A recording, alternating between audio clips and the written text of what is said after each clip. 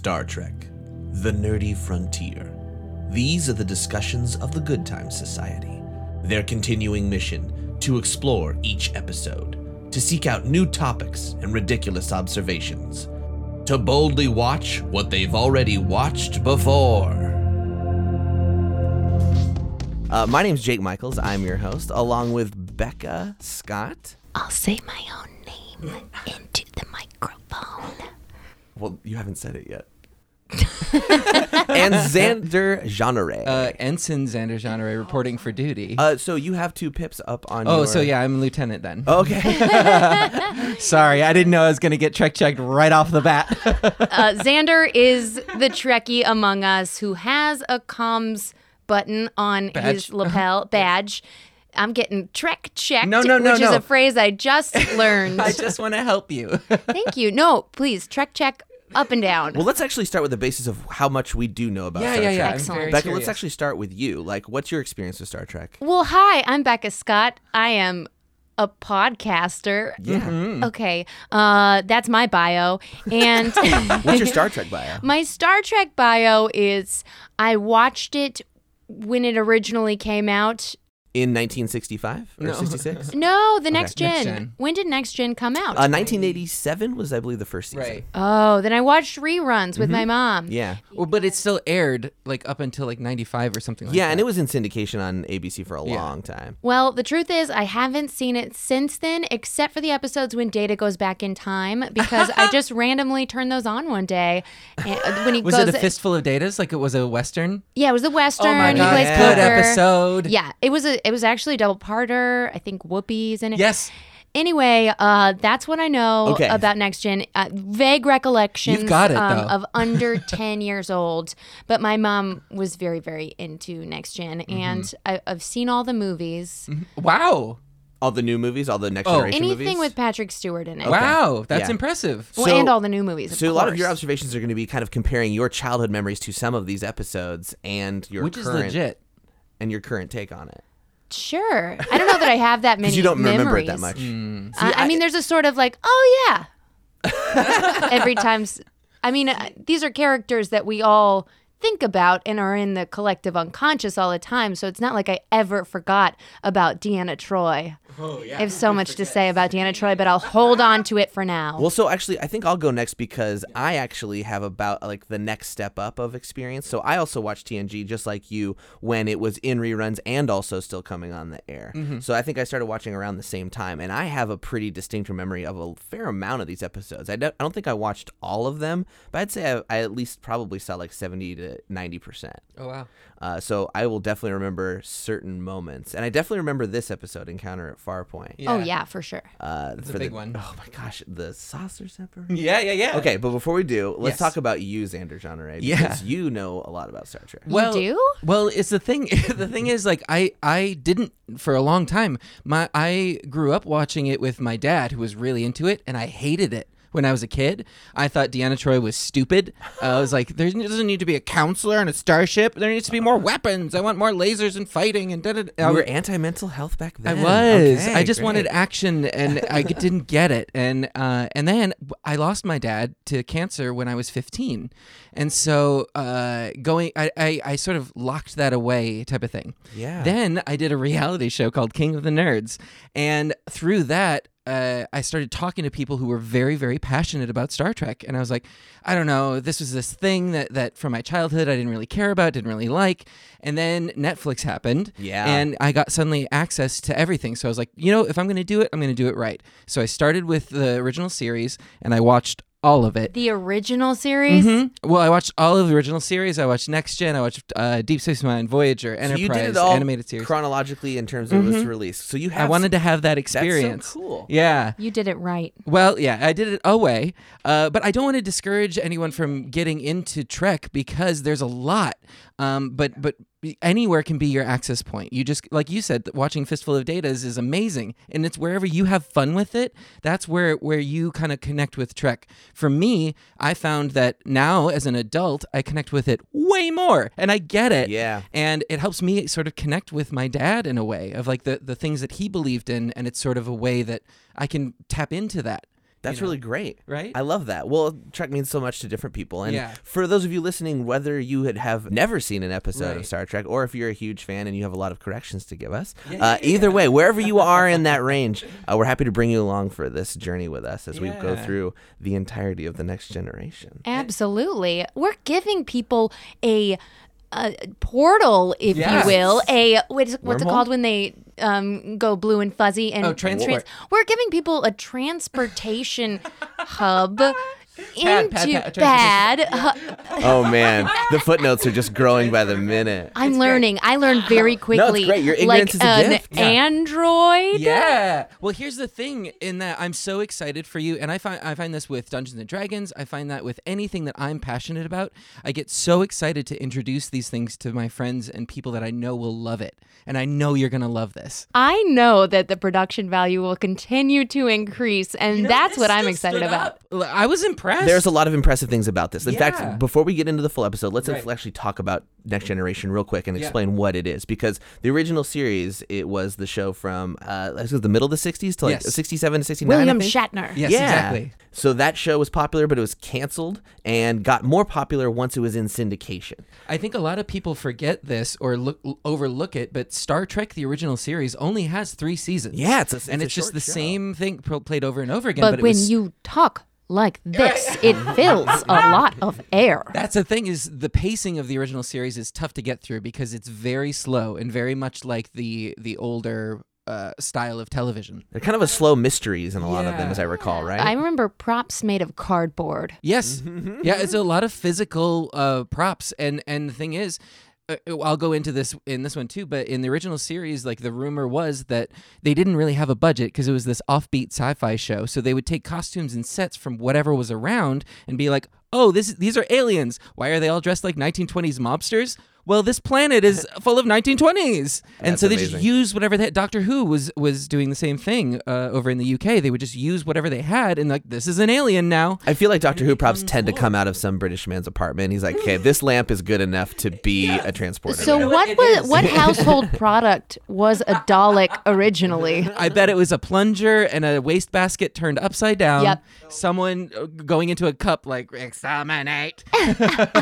After it goes into syndication, it rises in popularity. Like the conventions happen, and the cast can make a small career out of like going to these things. I've right? talked to people that have gone to the original like conventions, and they're like, it was a small hotel in the middle of Wisconsin that you just show up, and there's a table with William Shatner, and you just talked for a bit, and then they played an episode. That's so crazy. And it was like 40 people, and that's it. I was like, that's mind-boggling to think about now. And then it turns out aliens actually see the broadcast, real aliens from outer space, and assume. Yeah, I'm talking about the documentary Galaxy Quest. What a great parody of Star Trek in general, right? Because Beautiful. it opens up that fourth wall in terms of like what the actors went through and Yeah. like how their careers were defined by that. Yep. Patrick Stewart is an incredible actor. I mean, I know him as Macbeth for the BBC, Yeah. but Sir Patrick Stewart is always Captain Picard to most people. Yeah. Absolutely. I was telling Jake earlier, 2, maybe 3 years ago, I was able to go to Star Trek Las Vegas, which is like a big Star Trek convention. And they had Patrick Stewart and like the whole, like Gates McFadden and Marina Sirtis, like everybody was guests there. And they would give panels where they would just talk and they would dish about behind the scenes. But one of the things that Patrick Stewart talks about is like, he's like, I'm so sick of Earl Grey tea. Everybody brings it. Please stop bringing me tea. It's not the most attractive of the teas. No. It's pretty boring. Yeah. So It's super British, though. as it gets popular, they try to make another Star Trek called Star Trek Phase 2. It doesn't happen. It gets Never caught up heard of in that. because it never aired. Yep. It got caught up in development hell, and eventually the scripts for it, one of them got turned into Star Trek: The Motion Picture, which happened in I think 79 or so. And some people like to call that Star Trek the non-motion picture because it is slow. I've never seen that one. You don't need to. But then eventually there was enough push to get it back onto TV, and The Next Generation happened. So in 1987, we got Encounter at Farpoint, which is what we're talking about today. Now I'm asking a stat that I know is not in front of you, but maybe we can look it up. How big was this original airing? That's a great was there question. a huge cult following that was just dying to watch it live the first time it was broadcast. Here's the thing that I know that the execs didn't have a clear idea of who the audience was for this. Because original Star Trek, it was a lot of kids that loved it, that grew up in the 60s and are now adults in the 90s, right? Or the late 80s, early 90s. But the appeal for them in the 60s was that they were kids. So now they're like, do we appeal to the nostalgia of the adults, or is this a kids show? No, adult nostalgia all the way. Well, they kind of split the difference with the introduction of Wesley Crusher. They had a vehicle for a kid who could watch and be a part of the thing. Didn't work on me. You know, yeah, it didn't work on me either. I don't think it worked on anybody because they kind of rode too much in the middle. They played neither side. But then they picked a side, and it was adults. Yeah, which I think was the right choice. I think so too. But Will Wheaton was the right choice for casting. What a heartthrob. Will, if you're listening, we love you. Yeah. I did pull it up on Wikipedia, however accurate this is. I know it has footnotes. The show was broadcast on both 98 independent stations and 112 network affiliates. Overall, it aired to an audience of 27 million people. Dang! The show was immediately called the highest-rated syndicated one-hour drama series on television. Holy cow! So I think it actually That's was incredible. highly viewed, yeah. And they put in a good time slot. I think it was like prime time. Well, I can feel in my bones, I feel an emotion that we are going to get into the episode soon. But I just want to say, just overall, how crazy that is that 27 million people watched, which sounds like to me like a Game of Thrones level of audience. Yeah. Right. And yet the production quality and storytelling of those two things are so vastly different. Well, we have to remember this is a pilot. But anyway, the show was pretty popular and it spawned into 7 seasons. So let's just talk about episode 1 Encounter at Farpoint. Right. Oh, before we get too far into that, No, though, we're so far I want into to it, talk so, about yeah. casting because you talked about Patrick Stewart, right? Well, we should probably, in case people haven't watched in many years, Yeah. of course, we all know Patrick Stewart, but maybe when we refer, you can refresh us on Patrick Picard. character names and actor names, because every other name that you threw out, I don't know. Gotcha. So Sir Patrick Stewart plays Jean-Luc Picard, the captain of the USS Enterprise D. But originally, they weren't sure about his baldness. Oh, it He was works. a fantastic actor. Like, they saw him perform, I think it was a Shakespeare play that they saw him perform on stage, and they're like, yes, this is what we want. This is this energy. We really wanted him to have a French accent because they wanted Jean-Luc Picard, and then they wanted him to have hair. So there's like test footage of him with this wig that they tried to pull off. Yeah, that's it on Google. I'll put it in the show notes. Yeah. No way. That was the Picard that we almost got, and it was with a French accent and everything. Yeah. If And you I'm sure guys he could have pulled don't it have off. access to the show notes, it's pretty much Patrick Stewart with Yeah, like if a you could dad describe haircut. what you see. It's a receded hairline. It kind of The line is pretty good for like a lace front. it really resembles some actor that plays a dad. Malcolm in the Middle. Oh, Bryan Cranston? Brian Cranston. Yeah, it is that. Young Bryan Cranston. Yeah. Before he also was baldly Heisenberg. There was this weird prejudice against like a bald man being the captain, Yes. whereas like William Shatner was kind of considered a beefcake, right? So he comes out in the episode, and you see it full on. They don't hide it, and they make a point of like, this captain has a bit of hair, but mostly it's bald, and this is a strong, in charge, like kind of curmudgeonly man. he looks great. He looks great, and in the panel, Patrick Stewart said like people came up to him immediately that were bald and were like, "Thank you." That's awesome. Finally, we have someone on television that looks like me, and I Yeah. feel sexy, and I never do because I'm bald, and like no one else was doing that. Yeah, not until Major Dad was that revolution. He Right? turned bald into the sex symbol that it is today. That it is today. Him, Bruce Willis, they had it all down. Yeah. And they were in some like tight uniforms. They too. were. They talked about that. They petitioned to get like the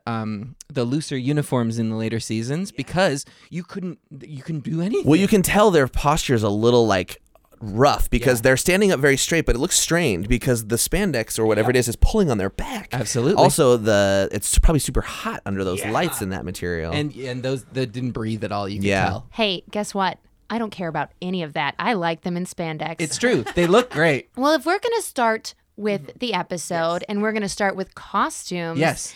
Our first scene, I believe, is on the bridge. Yeah. And you very quickly meet Counselor Deanna Troi Yes. in her goddamn uniform mini skirt and high boots. What is that about, Xander? I would love to talk about this. I'm sure you This would. is one of my favorite things. I'm very conflicted about it. Okay, you're gonna love this. Maybe in the '60s.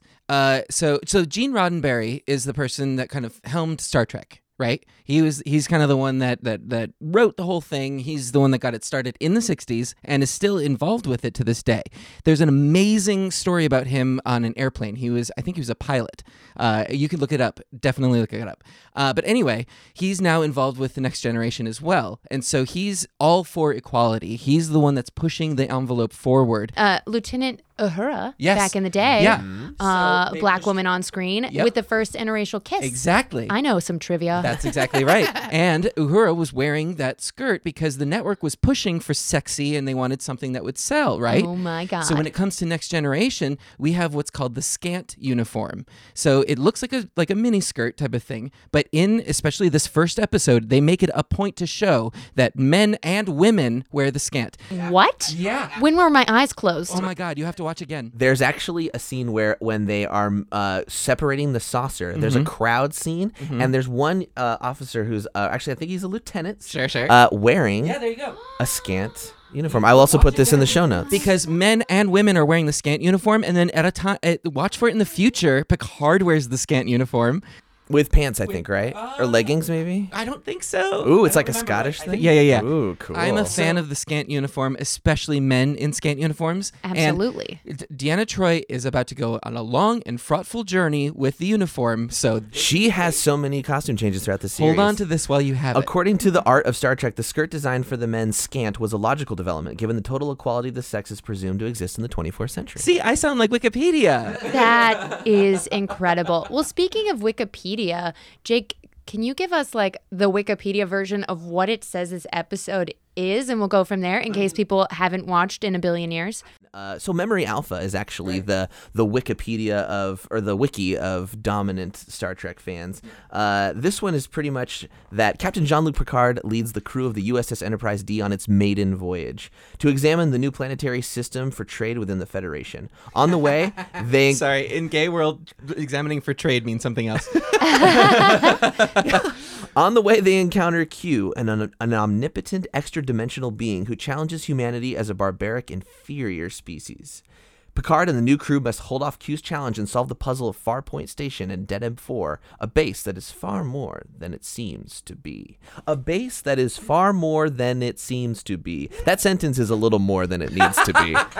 You're not wrong. I had a quick question about like the meta of this because I don't remember of the time. Was John Delancey like a big deal before Star Trek? I think he was a stage actor like Picard or like a... Who's John Delancey? John Delancey plays Q. Oh, he was like a big deal before he was on Trek, but I didn't really know. And judging by the amount of makeup he's wearing, he was definitely a big deal. Those lips, too, they were my God. well lined. Amazing. So this goes into one of the points that I had before. We've got the appearance of Q, right?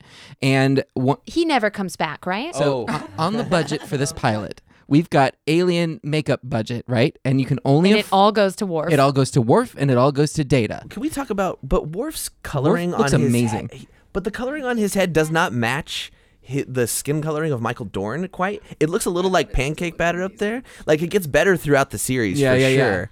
I didn't want to be rude and gray. comment on, but I thought it was weird. I thought it was a little... Yeah. Well, maybe they hadn't dialed in the lighting on him yet. I mean, again, it's the pilot, so they're still finding a lot of the intricacies of the details. Going off of that too, the Data makeup, the uniforms changed colors for the departments. Do you want to know why? It's to match Data's makeup. That's the reason they changed the uniform colors. Okay, in original series, the security officers were red and the command was yellow. That's why Captain Kirk is in like a gold uniform, right? Right. But Jean-Luc Picard is in a red uniform. Because he looks great in red. He looks great in red, and Data's makeup didn't match well with the red makeup when they tested it. Oh, yeah, like ketchup and mustard. Yeah, the casting designers were just like, oh, fuck it, let's put him in yellow. And then the Trek people were like, wait, you can't just change the department. And they're like, yes, we can. It's the military. That happens all the time. And they're like, okay. So red is command, yellow is operations. Yellow is operations and engineering. And blue is sciences. Blue is sciences. Yep. Got it. Okay. Huh. And starting with Next Generation, that is the color scheme now. And counseling counts as a science. Yes, exactly. And so far, the scientists we've met are women. Yeah. Three women that are regular cast members in this, which actually it gets knocked down to 2 for much of the show, right? Because Yar leaves later. Well, yes. I didn't remember Yar. I Tasha remembered Yar? her face, but I didn't remember her being a person on the bridge. I wanted to ask you about your thoughts on Tasha mostly because right now I have the same haircut as her, just blue. But she is one of my favorite It's working. characters. Thank you. And I wanted to see what your thoughts were as a lady chief of security, because it sort of puts her in that damsel in distress like instantly, but she is strong, but she gets sort of captured or Oh, I didn't see her as getting captured. incapacitated. Look, she's just stupid brute muscle, always thinking with her aggro brain. And we unlocked some of her backstory of the tough orphan streets. Oh, right. There was some acting. I was gonna say she is delivering. Like Denise Crosby is chewing it up. She was there to act. She told the captain, "I am the chief of security, and I can't allow that." He's like, "No, shit." Yeah. So here's one of the things that I love about pilots, and one of the things that on the inside of the industry you can kind of look for. I look for the audition scenes. Yeah. So in a pilot, you can see like, it's oh my god, favorite. yeah, Tasha Yar's audition scene was that backstory. During the court scene, you mean? Yeah, during the court scene. Yes. Because normally the audition scene is the best acted scene in the pilot because it's the one that the actor has prepared the most. Yeah. When they're being interrogated by Q in that part, and then she comes up with that monologue, it's like suddenly we're doing a Christmas Carol audition, and she's giving that speech about redemption. It's just so heavy all of a sudden. I blacked it out. Personally, I just was like, I can't right now. This is not the time or place to give me your backstory. Right. Come on, Gene Roddenberry. Well, and Data's dialogue was also probably in the beginning a very good example of what his audition was, which was the The technobabble in the what is snooping? Yeah. That, and then the technobabble in the holodeck with Riker, I think, is the other audition scene. I think it's a sort of there's the Save the Cat, the book everybody talks about. Yep. Like it's sort of the first impression of a character. You kind of have to encapsulate everything that is that struggle. And I don't know how much in the past there had been this sort of lifelike, robotic, humanoid thing that's struggle is trying to be human. Was Data one of the first? Well, sorry, I keep talking, but Are you going to compare him to Spock? Yes, these are the questions. These are great questions to as ask. did some random ass old man who's on the ship in the second part of the episode. Oh no, okay, yes. Oh, you're like one of those Vulcans, aren't you? There's a few times in this episode where they really point to what they're trying to do. That is an example. Same at the very end as well. The thing is, and I found while watching this again, I think this episode does a really great job of setting the trajectory of these characters. We know what everybody's motivations are. We know that there's something going on. The decision to have ex couples, both Deanna Troi and Riker, and something weird with Beverly Crusher and Jean-Luc Picard. I thought I was a detective because I figured these ones out. But that wasn't done. They were only looking at each other for like a minute and a half. Right.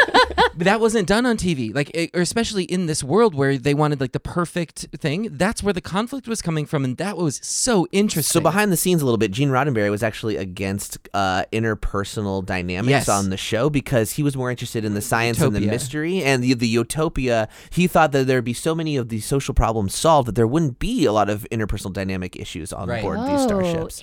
So that was a struggle for a long time in these, and you will see it a little bit more in the first season when he had a lot of control over the writing.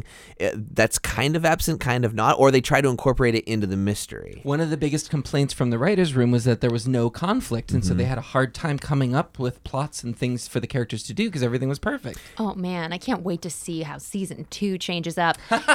Here's what I wrote about their relationship.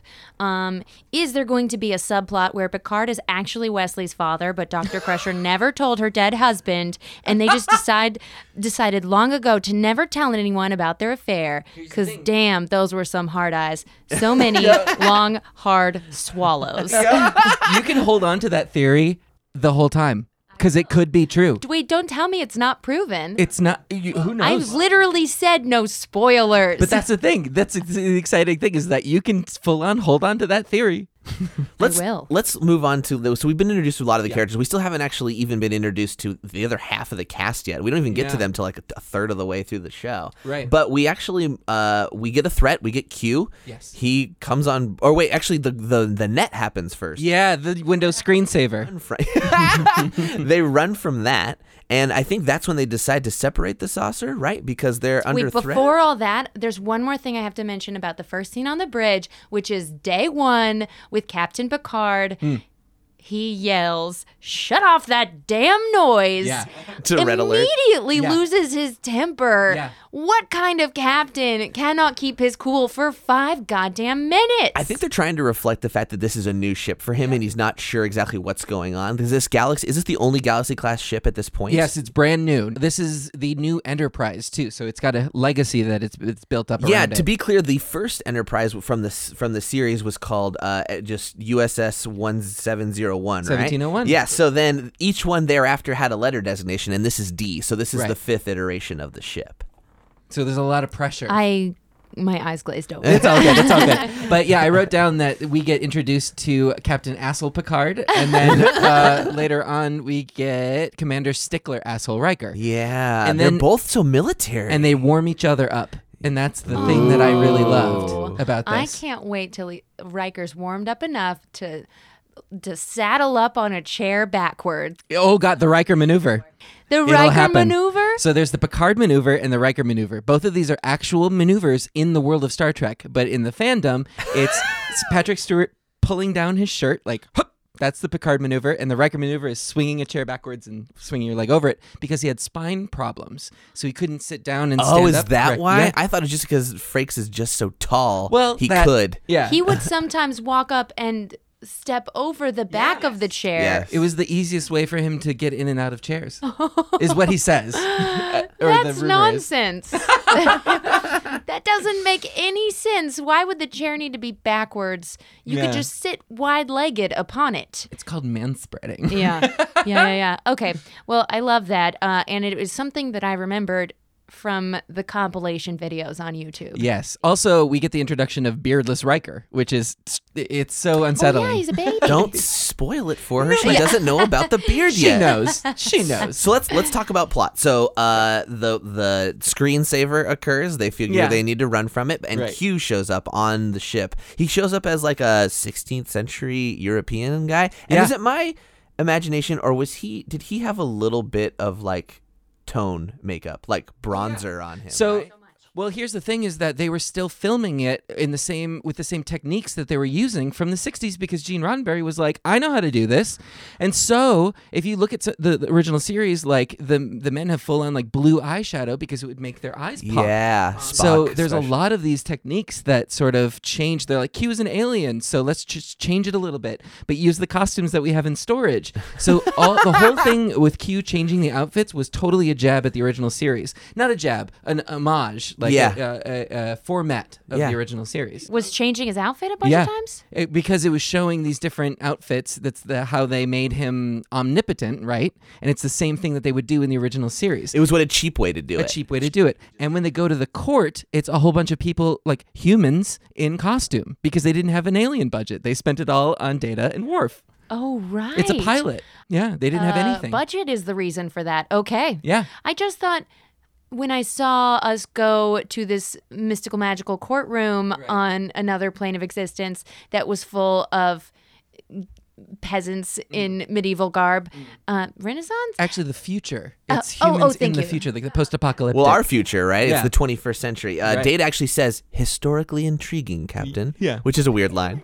Historically. And actually, Picard calls it the post-atomic horror. So in Exactly. Star Trek lore, there was a bad... Yeah, horror. Not post-atomic horror. There was nuclear wars, right? That pretty much leveled most of Earth. Yep. Mm-hmm. So we took to the stars. And that's what those costumes were with the drug-sniffing snowsuits. That was the 90s. Oh, that was awesome. Yeah. So this is the late 80s. So this is the DARE era of like drugs are the worst thing that could ever happen to anyone. yeah. So the future of humanity is we're all relying on these drugs for sure. So that was so interesting. He's changing it. He changes into a sexy, like 1940s uniformed Did you officer. think it's sexy because it's a military No, uniform? no. The like Green Beret guy. outfit. Yeah. And then, that was sexy. We're still not thinking that's like sexy, but yeah. I mean, I think it's sexy. Don't lump me in with you. Sexy AF. And then he goes into like a snowsuit Right. where he's Right. sniffing cocaine.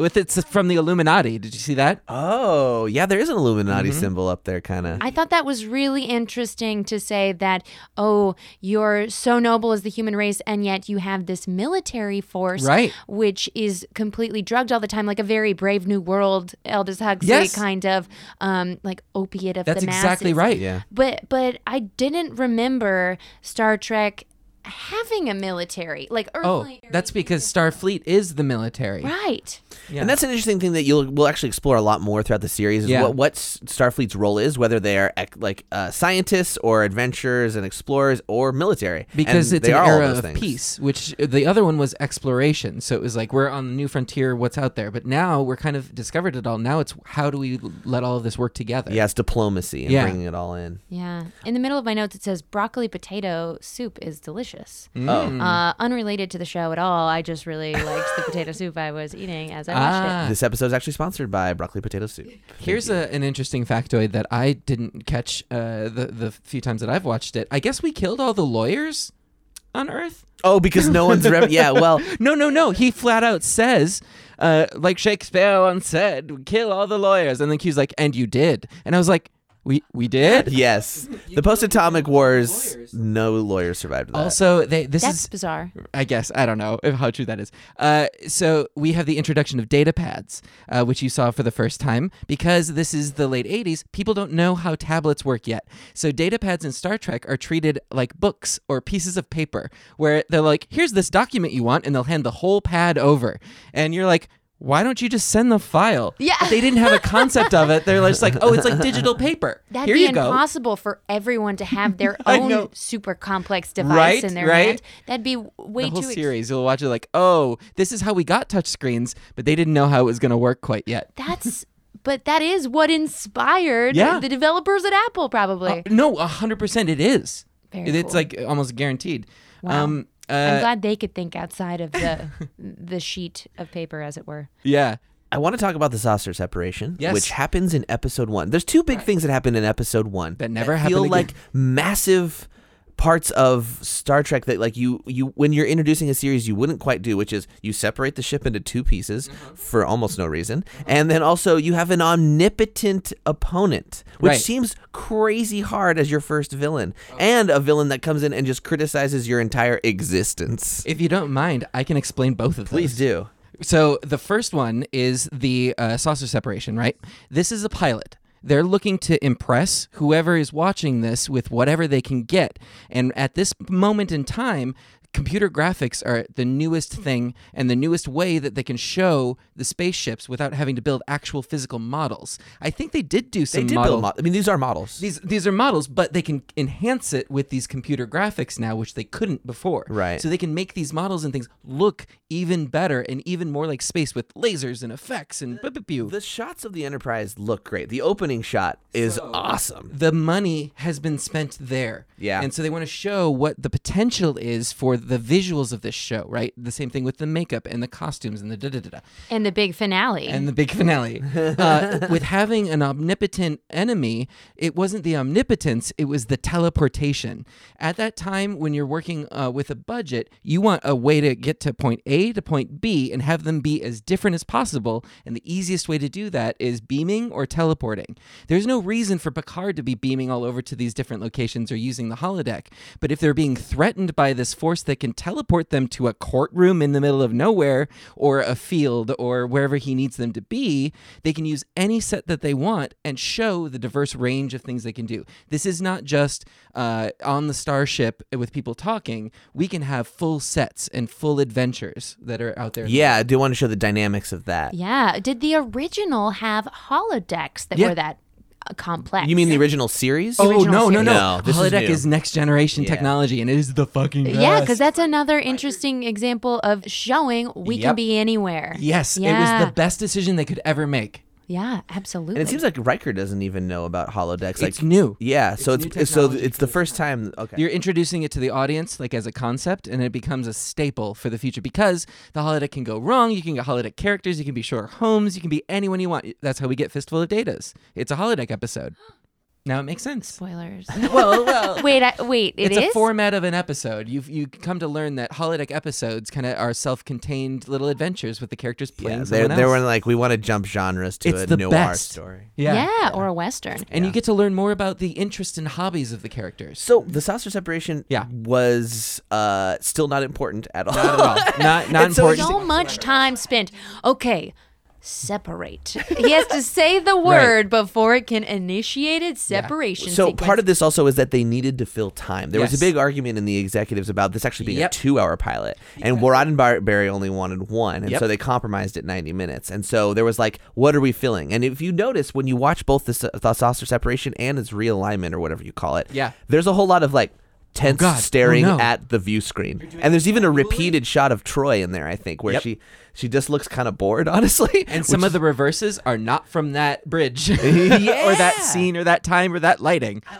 Oh, really? No, Yeah. yeah, you can tell that. You Yeah. can tell the lighting's a little bit different. Yeah, I mean, we all see through this because we're also specifically looking for this. Yeah. I love the lighting on the underside of the consoles next to Troy and Riker. Yeah. At the Also, the chairs don't have bottoms, which Right. I've never noticed before. Yeah. What? Right? It's like a lawn chair. Oh, yeah, they're very It's reclined. like floating. It's such a '90s deck, right? Because Yeah. of the carpet, for Oh my one God. thing. I wrote it looks like a 1990s like Saturn interior of a Yeah. car. It's Wait, a- describe the carpet to me. So there's like a light, what is it, like a pinkish salmon almost carpet Salmon sand colored. on the bridge of the Enterprise. In fact, the whole Enterprise mostly is carpet. I think engineering even has carpet. If you picture like a 90s car, like a Buick, and the carpet on the floor of that, that's what it all is. Got it. there's a lot of wood paneling as well, which is also super Yeah. 90s. Like light leather. Speaking of the Enterprise design, Yeah. Not only do they have a lovely bridge, they have a smaller bridge known as the Battle Battle Bridge. The thing that I wanted to mention that plot-wise, it does make a lot of sense to separate the ship, Yeah. and it was used again in the new Star Wars films, the second of the Star three Trek? new ones. No, Oh, Star Wars. You- Yeah. Oh, I see what you Yeah, mean. when it's like, okay, send off the pods and we're going to Gotcha, trick gotcha. them by misdirection. Right. It's all about the misdirection, which they really weren't explaining. They No. never said why they separated the ship into, Yeah. supposedly the population of innocent people and Yes. then these 4 officers. But it was a huge amount of the ship to only have 4 people in it. Like somebody had to bunk up with their friend because their apartment is the bottom part. No, I get it. And actually, Chief O'Brien, who's not introduced, I forgot O'Brien was even yeah, there. so the curly-haired guy at the Yeah. con. He's cute. Yeah, he's actually a pretty important character. Well, and I didn't know he was not in that important. episode. Not important. Not important. Shut He's up. a pretty ancillary character to the show. No, but that was to show the capabilities of this new version of the Enterprise. It was to show what it can do, the holodeck, the separation, And that's the presumably a redress of an old set. Like, is that like yeah. Well, and also Roddenberry was adamant of this ship has families. It was a plot point for Picard. I don't get along with kids. Make sure I'm not an ass in front of children. Whatever. And so he had to have a failsafe that he's showing the audience. Yes, there are families. Yes, there are children, but they're going to be okay to go out on adventures. Yeah. We've got this failsafe switch that we can check. We got the party bus that can disconnect. They can disconnect, so we can go off and explore and have these adventures, and you don't have to worry about these kids dying. And part of this utopia is you can bring your kids to work. Exactly.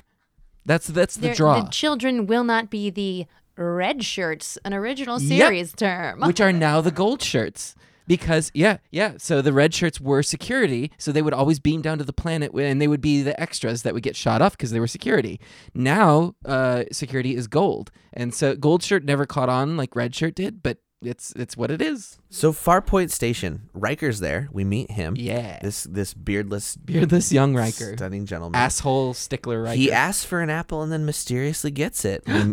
Right? Apple. What a strange fruit. We meet Beverly Crusher and her son. Local babe, Beverly Crusher with local yeah, babe, the Wesley reddest Crusher. of her red hair. Those bangs, though. One of Wesley's first lines is I consider one of the rudest lines ever, which is, if you're wondering about my mom, Commander Riker, it's not that she's unfriendly. She's just shy around men she doesn't know. And she's like, Wesley, shut the fuck up. I know. I don't know. It seems like an appropriate thing to say. She was a little cold towards Riker. She was cold. And business-like. and why is her demeanor so? Because she's a hot babe. She's got to shut it down. It's true. But also, I think they're really establishing that Starfleet is a military institution, and at the get-go, and then once you warm up to people, once you become a crew, now you can let that down and sort of breathe a little bit. Speaking of military and chain of command, Yeah. I was a little upset by the way we shortly thereafter also meet Geordi. Yeah. And he comes up to Riker, and Yes. Riker's like, excuse me, address me by Stickler first asshole. officer. And it was like, what the fuck? You didn't do that to Beverly Crusher a moment ago. This seems really... Do you know why? Because Beverly Crusher outranks him. What? Chief Medical Officer is the senior ranking officer on the ship, What? even above the captain. No. Because the Chief Medical Officer is the only person that can tell the captain that they're unfit for duty. What? Yeah. Oh, snap. Wish we had that in the United States government. But Riker can relieve him? Riker could relieve him. This is so interesting. Chain of command fluctuates based on the situation. Oh, Xander, you're blowing my mind. I know. That is bonkers. Right? So we meet Geordi, played by LeVar Burton. Yes. Who gets third billing, by the way, Was in the Reading credits. Rainbow- Reading Rainbow was not only out. Roots had been like 10 years before. Gotcha. But yeah, I actually didn't know Reading Rainbow started in 83. So that's kind of where he was also doing found a the lot of sweet stuff. spot. On It's TV. interesting because that's a hosting gig, Yeah. not an acting Yeah. gig. So to have both of those I mean, airing. Most people who can do one well really suck at the other, right, Xander? I'm not getting under the shade tree. JK. Just being self-deprecating over here. Riker goes on board. He meets the icy version of Picard, who's like just stern as hell. They're both very militaristic. Hey, he didn't pass the test yet. Picard's dealing with some shit. Too, Yeah, no with kidding. Q. I love Riker's briefing of that, which Yeah. is Here, watch this recap. watch the scene we just shot a few minutes ago. With really impressive security camera angles. Yeah. But this is for the audience. This is because they were worried that the plot was too complicated or things were happening too fast. Yeah. Because they were used to the 1960s audience who had this slow burn plot.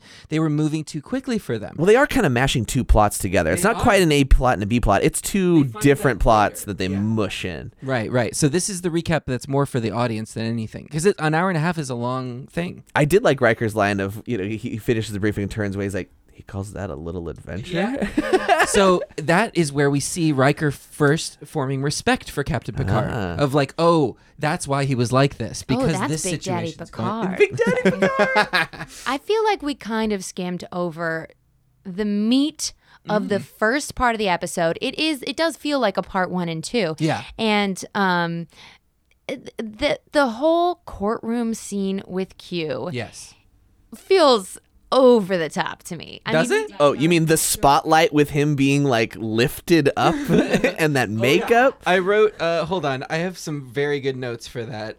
The remote control chair of my dreams. And this outfit that Q is wearing is the Q outfit. It becomes like the symbolic Q outfit. Oh, I called it a Queen of Hearts look. Hell yeah. That's totally true.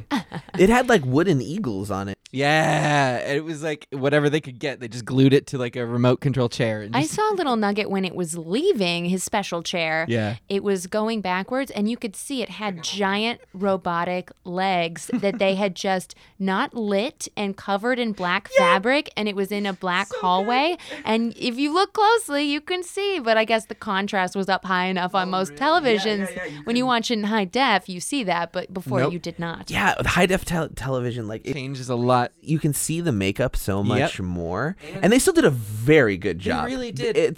I'm not slamming the talent of that. Like it's amazing, but like what they could see on the viewers then versus now Yeah. is much different. A few other things about this scene that I love, just the rabble-rousing crowd. Yeah. The bailiff that basically just rings a cowbell over and over. He's a little Yeah. person. It's a little and, exploitative. It is indeed. It's not a cowbell. It's a gong. It's or no, Tiny no. gong. But it's a cowbell. It's a cowbell with like a rope situation, Who though, knows? right? It's That's so strange. It's like a knockoff prop from whatever like kung fu knockoff racist thing they were working on at the time. Absolutely. and then right before, the commercial break, it really digs deep with Picard. Yeah. explaining that he will represent all of humanity and you can now test us. Acting. Yeah. The acting chops come out. Yeah, they needed to have that grandiose nature, that Shakespearean kind of moment, that weight, right? Apparently on set, he was a nightmare the first couple of episodes. Really? Because he was taking it so seriously, like method acting on set, like it was a stage show, and the rest of them were like LA whatever actors, not Marina Sirtis, but the casual nature of a show. So they all kind of gelled, and he was on the outside, and I heard the set would get like icy cold. Later on, he cracks and like jokes around with them and like gets in with it, and you can kind of see it in the performance. But in this, you can definitely tell like Denise Crosby and Patrick Stewart, Tasha Yar and Picard are there to act. They are, yeah, it feels like they are auditioning constantly in Yes. this episode. I agree. And prove that this is not some dumb sci-fi show. This is acting and real art. So let's fast forward a little bit to like where we meet McCoy. So like this guy, this guy is not identified as McCoy. No. Who's McCoy? This admiral, The this old guy. old admiral. Oh, yeah. That we get a very brief scene with. This was just intended to be a cameo just because, right? Yeah, and it's really special because DeForest Kelley, who plays Bones, he's the Doctor from the original series. That's who that old man is. He didn't really get to be a part of the reboots or things like that later on. He didn't live to make other cameos. He was older for the cast of Star Trek, the original series, anyway. And so this is kind of really special, and you got to see that curmudgeonly old Doctor that doesn't have a place on this starship anymore. Right. And now he actually is still playing the same character, though they don't refer to him, right? I think so. I think that's the idea, because they even say like he's 170 something. Yeah. Yeah, that's the implication. But I don't know if they had the rights to those characters at the time, so they couldn't directly reference. Oh. I don't know. I don't know. Oh, interesting. But they were trying not to be heavy-handed and Yeah. over-explain things too. So Yeah. that may have been their way of Pretty doing key. it. They wanted to move on from the show, from the old series, but still like give the motifs. Like that's when he points out Data is kind of Yep. like a Vulcan, So right? on these starships, and you'll find this as you watch every Star Trek, there is someone learning to be human. There is Spock learning to be human. There's Data learning to be human. Later on, you'll meet like T'Pol. Seven or of Nine. 7 of 9 is a good example, or the EMH from Voyager. Like That's there's from Star Trek Voyager. Exactly. There are always characters that are an outside perspective because they lend us the window for us to look at ourselves. And why do we do the things Love that we do? Love that. That's what Star Trek's about. Data doesn't really get there this episode yet. Nope. He definitely does it through the series, but Brent it's like, Spiner is an amazing actor. yes, he really is. And fun fact, Bonnie's aunt lived next to him when he was in this time period. Yeah. And would feed him because he was a poor struggling actor. So they have a connection with Brent Spiner.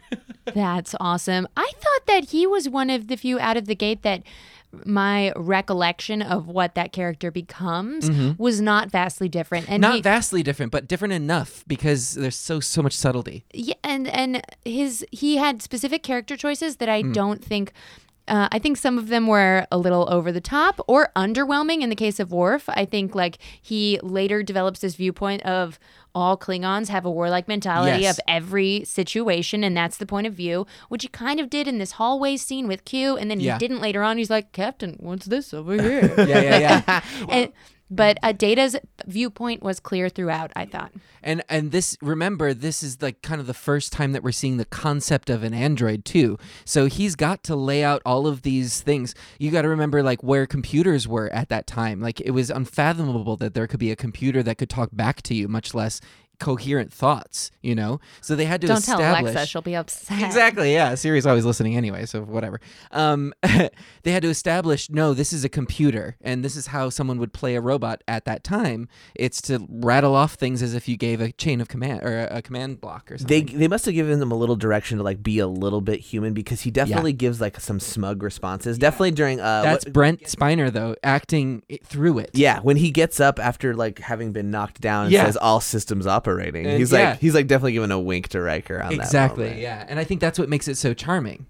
He took so long to process that when they both are hit and knocked down. Riker and Data, they're Yeah. on the planet towards the end, Right. and Riker woke first. Hey, he asks if Riker is okay, but in a Data-like way, Yeah, and he's yeah. like, "Yeah, man, what about you?" And he takes 10 full seconds, Right. to figure out his systems are still operating. Full diagnostic. Because full diagnostic, yeah. DOS computer right there. That's the same thing of like that's the actor who doesn't know the parameters of this new technology. How long does it take me to run a diagnostic? I don't know at this time. Later on, you kind of figure it out. Oh, those things I can kind of breeze through. But we need to establish that those happen. Something that doesn't get breezed through is the first look between Deanna Troi and Commander Riker. Zadi. Holy moly. Will you tell us what it is, Zadi? Zadi, yeah. We tell that is? So in Next Gen, we get introduced to the concept of a Betazoid, which is a new alien, which Deanna Troi is. So we have these empathic... Wait. Yeah. Oh, she's called a Betazoid. Yes. Okay, go She's on. from she's Beta Z, which she's- is a little confusing. She's from Beta Z. She's half Betazoid because she's half human as well, which Oh, is yeah, there's reminiscent to some- Spock. Betazoid shame thrown from Zorn or something? Zorn. Yeah. So some quick backstory about that too. Marina Sirtis is the actress who plays Deanna Troi. She has an English accent, right? A British English accent. On the set, they told her to come up with a Betazoid accent, and she's like, That's what that is? "Yeah." She's like, "What does that mean?" I thought she was like a Greek actress because the accent that's her name sounds is very Greek, too, Greek. isn't Yeah, and she looks at the part. That's a made-up accent. Then. Because I'm sorry to get so into this. No. Put a pin in that, okay? Gene Roddenberry, creator of Star Trek, right, wrote his wife into the pilot of the original, Majel Barrett. She's the number one. She's the second in command in the pilot of the first episode of Star Trek. They didn't want a woman in command. They didn't want her because she was his wife or they were dating at the time or whatever. She goes out. She dyes her hair blonde with bleach, gets cast again as Nurse Chapel, and under the radar, because women are so dispensable and interchangeable, becomes part of Star Trek and now fast forward to Next Generation, Majel Barrett is the voice of the computer. It's Gene Roddenberry's wife. She's always been this voice of the computer. She still continues to be to this day. She will also play a somewhat comical role throughout this series As Deanna well. Troi's mother. So when she comes in that role, Majel Barrett can't do the Betazoid accent. So Marina Sirtis is like, why doesn't my Betazoid mother have this accent? And they're like, oh, well, maybe she gets it from her father. Then an actor comes in to play her father. He doesn't have the accent either.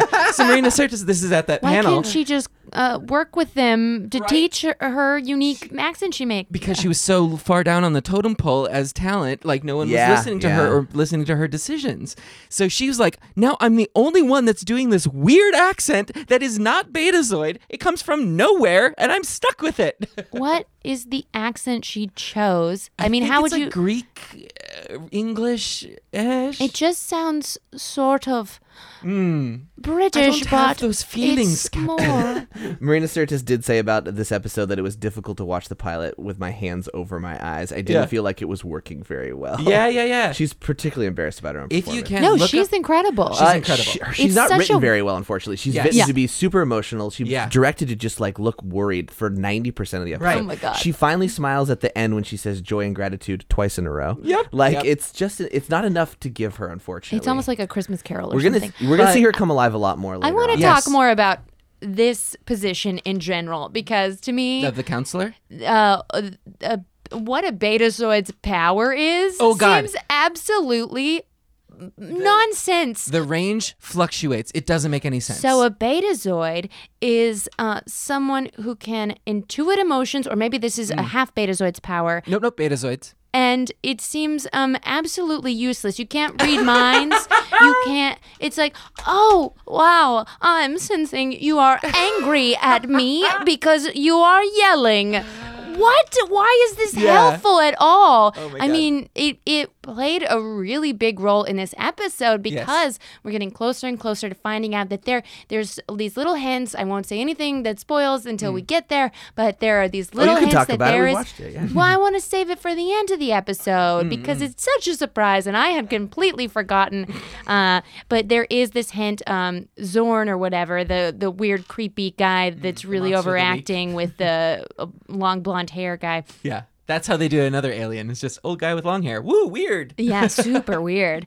And he's talking to something that's not there, and Deanna Troi senses something bigger. No, it's bigger. It's not in this room, but it's on this planet, but it's big and it feels. Yeah. So I guess it's kind of like with this power, you can sense how many people are in a room. It's kind of vague. Like Yeah. they never keep define it it. vague, and that's kind of a gift the writers did, which is like, let's not define this too much so we can do anything. They with can it. do whatever they want. And that's what they do with technobabble in general. When we're talking about a lot of science solutions throughout Star Trek, keep an eye out for like, if we just put these words together and say, let's change the frequency or vary the frequency, this solves our problem. Absolutely. Well, it's an interesting part of the writing is like, so Yeah. these mysteries, just as you pointed out, Becca, is like, oh, she can sense something big. That's a hint as to what the station really is, right? Right. But we wouldn't know that. We don't know that until the very end. Here's the fun thing about Star Trek. The technobabble makes sense. It's nonsense words. There's consistency. But there's consistency Yeah. and there's concepts behind them. Yes. So if you do break it down and you start paying attention,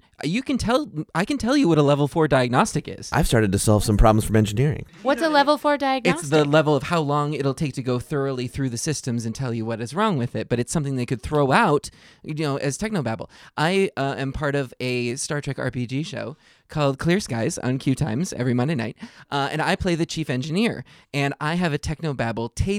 So I have them broken down into categories, so I can Did say... you make this? Yeah, but there are 3 columns, so I can say, I just need to fluctuate the nano emitters. And I can just boop, boop, boop, and make up a problem, but there's some general sense of, I kind of understand what you have to do. Yeah. Can I shepherd us along to some scenes I want to Please talk about? do. No, we need it. Okay, so there was the heart-to-heart between Captain Picard and Riker where they have some tea together. So Picard presents Riker with a puzzle. He says, I heard with your last commander, you refused to beam him down because you were worried about your captain's health. Would you ever defy my order in such a way? Play Riker. Oh, absolutely. What? Excuse me? I'm your commanding officer. Respect authority. Well, you'll find that if you open the manual, that is actually protocol, that it is the first officer's duty to tell the captain when they are making a mistake, and you need to stay on the starship for the safety of the entire crew, and I will beam down on the away team. Well done. I accept you. Also protect me from children. Yeah, protect me from children. I like this aspect of this a lot because Kirk was always going down a lot to He shouldn't the have been. surface on the original series, and he is kind of important. Yeah. So like it makes a lot of logical sense, and also makes someone like Riker be the adventurous one and go around and do all the combat scenes, right? Yeah. Oh, that's interesting because I saw this. I was like, okay, it's about the heart to heart, but really they were setting up the precedent. This is not going to be a Kirk kind of captain. Exactly. Yes. Get used to it. Don't think Yeah. it's weird. That's why Riker's here. Until it does become that, because they want him down. They want Well, Patrick there's- Stewart acting. Yeah, there are some episodes where he definitely takes the lead on things, but for the most part, they're very good. Again, you point out how consistent they are with their technobabble. They are consistent in following those rules too. Once they found out that people were watching, they created the Bibles and really stuck to it. Yes. Because they're like, oh, this is why the uniforms change color. It's not because of a makeup thing. It's because they wanted to reinvent the uniforms. Or, they really create reasons for everything. I need to read this Bible so I can memorize Don't. tidbits. Yeah, you'll get to it. Like it'll come to you as you watch through because they'll explain it to you. I would like to do a whole bonus episode just on the Bible, actually, Right. which I have. I have a copy of. And then I also wanted to mention a scene in the med bay with Geordi and Dr. Crusher where we find out that his visor that allows him to see all types of anything, which is very, very useful, is also absolute excruciating pain at all points in time. That's such an interesting fact I don't remember. Yeah. But do they kill the nerves so he's not just like constantly in pain, or what's the deal? He doesn't do anything at the moment. He says, I know there's nothing you can do. I've heard this a lot of, and this is again speaking to the era of, there was a lot of like literature that was going out, especially for schools, of incorporating disability into, and I think they were calling it handicap people at the time, into society and into these stories for more representation. It was really at the forefront of people's minds.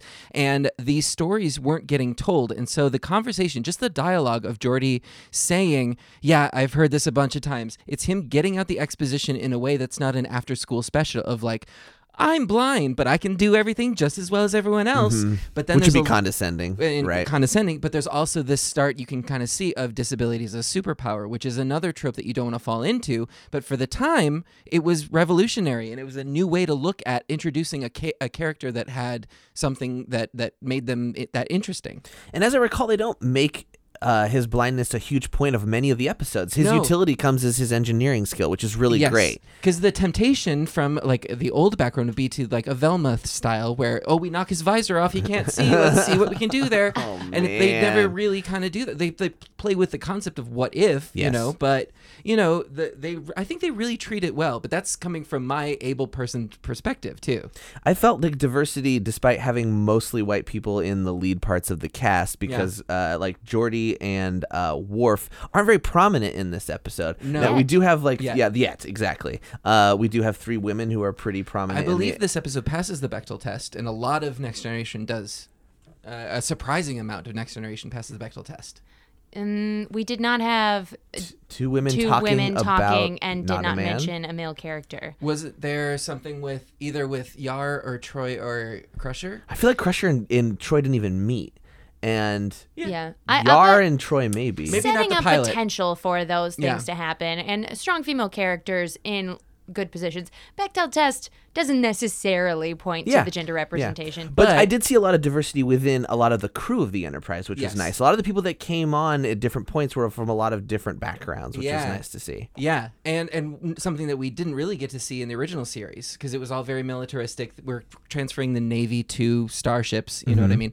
One thing I did want to say about that, though, too, was with there was something that recently came out that someone watched all of Star Trek and rated each of the series based on the Bechdel test and whether they passed or not, or the percentage of episodes that passed. And Voyager was huge because of Janeway. Obviously. Yeah. But Next Gen was like 75 or 80%, which Whoa. is unheard of today. Really? I would definitely look up those figures. There was an article that came out, All right. Well, and moving along to another scene that I want to hear, whatever magical tidbits that I know I'm going to learn, is Deanna Troi and Riker obviously have hooked up before. Have they? Well, definitely. They have a history, which they're trying to not mention in front of anyone else. Yes. But really it comes out when they're on the planet, on the base, and they're being shot at or whatever from something in space that looks like a very, very large ship. And then he's going out, and as her commanding officer, Riker says, "You 3 go back to the ship," and she says, "No, but wait, William, if you should be hurt," was the line she had to say. If you should be hurt. And then he just like shuts her down and brings her back, and she's like, "Sorry, sir." Yeah. Well, that's the thing, is that they're establishing this dynamic, like how do X's work together in a military sort of environment with the chain of command. She straight up talked in his brain, which, by the way, so they have telepathy? Well, I don't want to get too much into it because they will explain some things later, but they left it intentionally vague right now with the Imzadi. That's where we were going with this. maybe you need to bone before you can be telepathically connected." Maybe. Because she didn't do it to anyone else. Right. So the Imzadi, as you can kind of infer, is this special connection between 2 people, and it might be involved with Betazoid mating, maybe, or at least the dating ritual part of it. Yeah, I got that. Yeah. I mean, I have that. Right. That's That's my point. You've got Yeah. one. Yeah. And so where you were saying the Betazoid Deanna Troi could feel emotions and things like that, full Betazoids do have telepathy and can communicate that way. Oh, that's an actual skill. That's an I actual give that skill. credit. Yeah. Deanna Troi, though, can do that with her Imzadi because the connection is so strong. She's able to. Do you only get one Imzadi at a time? Well, I guess that depends on It's like a BFF necklace. because they do explore the aspects of like polyamorous relationships and things like that. Betazoid weddings are notorious for everybody attending naked. That's just part of it. I want to go to That'll come up in a future episode, Yeah. I think. I vaguely remember Yeah. that Yeah, me episode because you Bolians get to have see some awful- outline of Deanna Troi looking like Eve Look like a snack. about to take a bite of an You apple. remember. surprisingly progressive again for the time, because this was again sort of at the height, not the height, but there was still like the AIDS crisis was still a thing, and drugs and drug use was leading to further AIDS cases, and so there was a lot of sexual stigma that was still out there, unprotected sex and STIs and things like that. So to have a show on prime time that could be a kids show talking about these issues is really something special. Let's talk about Crusher Picard. Yeah. That was Yeah, really and interesting. I cry still. It's the losing a dad thing and like losing somebody. Yeah. You know what I mean? Yes. And having people connect over someone that we've mutually lost. So it seemed like Picard didn't even remember Wesley's existence for a second. And I love that. Because he doesn't really see kids. He's like, oh, yeah, you had a kid. I didn't even think of that. But the thing is, I'm friends with people that would happen. If they showed up on my front door, I'd be like, oh, yeah, you've got a kid. That's a person now. Yeah. Oh, shoot. I do like the dynamic of like this guy's got to run ships that are full of families and he does not know handle children. They had to give him a flaw. That was a great He's one. Too perfect, and it's a great one. Yeah. Because if they made him grumpy, he wouldn't be likable. But if he's grumpy towards kids, that's a funny thing they can play. Yeah. On this scene specifically, so Wesley negotiates with his mom that he'll get to ride up to the elevator, which is called a Turbo lift. and but not step out of it. Right, And then which is a Crusher's great like, plan. Yeah. And then Crusher's like, oh, wow. Remember, Picard? We have a backstory. Don't let children onto my bridge. Actually, he's my not son. on the bridge. He's still in the turbo I'm not lift. touching your bridge. I'm not touching your bridge. I'm Exactly. not There's a touching- wall. And then he miraculously, we see growth already, Yeah. gives permission for Wesley to walk around the bridge. And then they go to camera work Yeah. where it's really shaky. And Yep. it's like, is this a toddler's POV? Oh my God, the So Dutch funny. angle POV shots. Yeah, so right. good. That's the same in the engineering room Yeah, when in the they opening. first did that. Yep. It was It's really weird. wobbly. Yeah. It's a very sign of the times and did not leave a lasting impression. They didn't have a steady cam No. rig at that time. No. I believe that scene that you were talking about is also the Picard and the Wesley Crusher audition scene. Because Oh. Wesley Yeah. has to do technobabble That's at a the good thing. guess. Yep. And Picard has to be like, I hate kids. Oh, your dad died. Oh, I knew him. Oh, I'm soft now. So I think those are good audition scenes. Yeah, and then as it continues, the techno babble, Yeah. we see a lot of potential from Wesley of what he wants to do and what he kid. could do. He could really contribute. absorbs. So you could be a kid that's watching that. You could be on the Starship Bridge too. Yes. But he wasn't. What was it about it for you? Like I think as a kid, for me, I didn't. He felt. I didn't want to be the kid. I wanted to be the adult. Yeah. I Yeah. think he I don't felt wa- patronized I never- already. Yeah, and I didn't want to be patronized too as an audience member. Yeah. Same. And also his uniform in this is fine. It's kind of just boring. But I remember he gets the striped uniform It does. soon, which has like kind of a rainbow motif to it. Yeah, he joins like Don't sort of. tell me Well, this. It's This okay. isn't spoiling It's not anything. really spoiling. He joins sort of like the Academy track, and so it's not a rainbow. It's the 3 department colors because he could be either anyone. Oh, you're gonna choose your path. Yeah, it's kind of Wesley. cute, but it does feel like a kid's outfit. It for does, sure. especially for that time. It's very Oshkosh Bagosh. Yes, yeah, onesie. Yeah. Less the uniform. And I love it. All right. So, can we talk about the puzzle, the overall plot? Yeah. Back to Right, Q. right. We've had a lot of mystery. We left Q at the first, within the first 30 minutes. We left Q. Yeah. Now Q comes back on board and is like, "Did you figure out the puzzle, you stupid, vicious humans?" So, explain to me the plot. I mean, the whole thing is we've got these mysterious things which I'm interested in. I want to know why the fabric appears when Crusher wants it. I want to know why the apple appears. Like the stuff going on Yeah. there is interesting, and this whole emotion that she senses, but Yeah. we don't get a real hint towards any solution. That's what I don't understand. Oh, well, kind of. So I think what they're doing is they're alluding to the Q continuum, which we'll find out later what Q actually is. Q is not just one being. Q is a collective of beings. It's hard Oh to my grasp. God. No. They did this in Rick and Morty, so I understand. Oh, gotcha. So that's kind of what Troy was sensing as the Q collective, in that there is a lot of entities sort of working as one. Okay. Mixed with whatever was happening on the planet side, right? So the test was Q was testing humanity to see if they would make the correct decisions if everything was provided for them. If the circumstances were perfect in this scientific experiment, would humanity be good or would they be bad? I was under the assumption that it was the creature itself, which was the base, it turned out, could produce matter out of energy. Yes. And was answering their desires. Yes. What does that have to do with Q? The creature was being tortured. They were getting just a little drop of energy, which is Right. what they feed on. And in exchange, they were making apples appear and perfect fabric. Yes. But they were just taking orders from anybody Yeah. who was there. Right. And so this is why this society had trapped Yes. this giant floating jellyfish Because it was a underground replicator. and built, it was a replicator, which There you is go. technology we'll find out about later. Yeah. I don't think it was in the original series, no?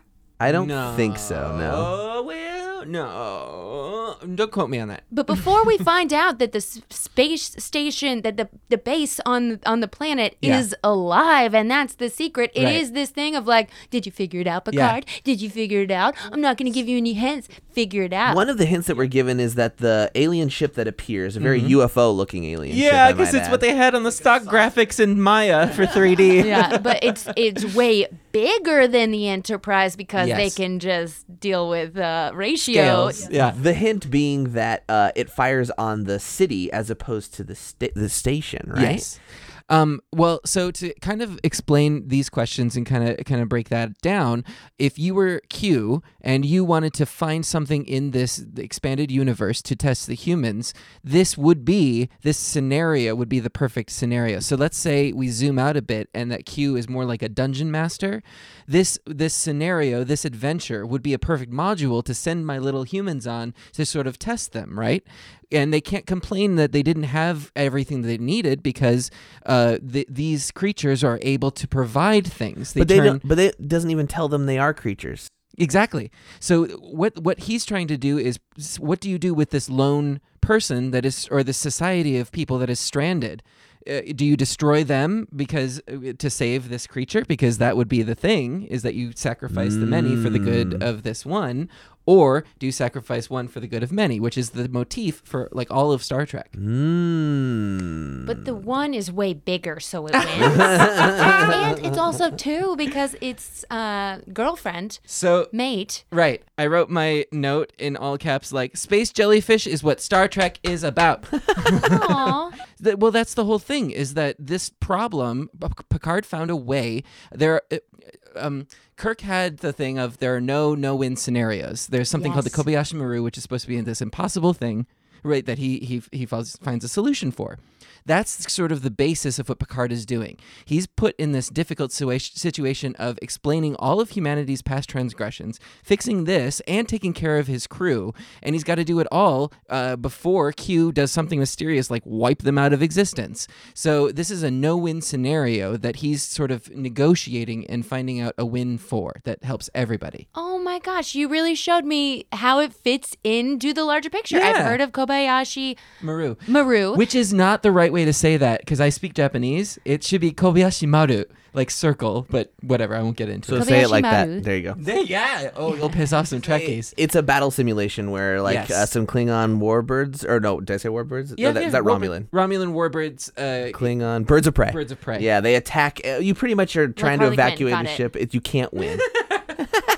Yeah. Yeah, a no-win scenario. I've It's looked a this simulation. up recently. Yeah. But it's really interesting that, of course, for people that need a refresher, what happens is Picard says, send all of our phaser energy down into the jellyfish that is trapped under this base on the planet so Yeah. it has enough power to fly away Yep. with its jellyfish mate, and they go off floating into the goodness do of it space. jellyfish style. And they have sort of like these horse tails Yeah. that Yeah. one's slightly pink and one's slightly Again, blue, and height they of computer graphics at the time. they brush against each other in a very erotic way for an extended. Oh, mine was pixelated when that happened. Yours was Really? unedited? Oh, ours? No. Yeah, you got yeah. you got the censor bar. Yeah, you got to get it uncut. I have the parent guides on Yeah, this. yeah. All right. Oh wow. Got to get it raw. I love kind of one of the last lines in the episode is the one that also kind of like brings us into the series, which is so some problem, Riker? Oh, just hoping this isn't the usual way our missions will go, sir. Oh no, number one. I'm sure it'll be much more interesting. Yes, and then he says the thing. He says the thing. Every captain has a catchphrase. Oh, yeah. And can we say it all together? Actually, I don't know. Doesn't he not say his traditional catchphrase? No, he does. He does. Well, he says one of them. One He word says- of it, I'm yeah, thinking in he's- particular. Exactly. He says Engage. Exactly. But it also it's said, not make it so. let's but- see what's out there or something. Was that not a line in there? Hey, Maybe. they Did I can make all be that his up? catchphrases. Yeah, he's got a lot of Wubba lubba catchphrases. dub dub, you know? Anyway, but when he says engage, I always go, he said the thing. I sense us coming to the end, and there's one line that I wanted to mention that was my favorite. That's just going to be my last thing I got to say. It's when old Mark Twain, sorry, the old the original series, what's his name? Mark Twain, you're right. Yeah, Mark Twain. Kelly? Yeah. McCoy is the McCoy, yeah. Bones. Yeah? Yeah. Bones. He says Mark Twain makes an appearance later in the series. in regard. Oh yeah, that's true. And I have seen that episode. It's the one. He says in regards to the ship, treat her like a lady, and she'll always bring you home. Which is why Bones has no place on this Enterprise. That's correct. He called Data boy so many Yeah. times. Yeah, it I was never not heard great. him call anyone boy. Well, he was just being himself. Oh, he's gotten so crotchety, and he already was crotchety. Yeah. So, guys, that was episode 1, Encounter at Farpoint. I am excited for the journey, the trek that you're about to go Oh on. my God! One and you have to small make step a big for decision. Benzoid. For a Betazoid. The big decision is, and you don't know what the weight is, but are you a Trekker or are you a Trekkie? You don't have to answer now. I'm a Trekkie. Okay. I've What's the never heard difference? Trekker before. Well, we'll see. We'll see. Just hold on to it. Ooh. Let's see what you'll get into the community. You'll make a decision for yourself whenever you want. And Jake's looking it up right now. no, you can't because we got to close out the I'm episode. not, but I'm telling you what we will be reviewing on our next episode, Yeah? which is episode 2 of season 1, which is called The Naked Now.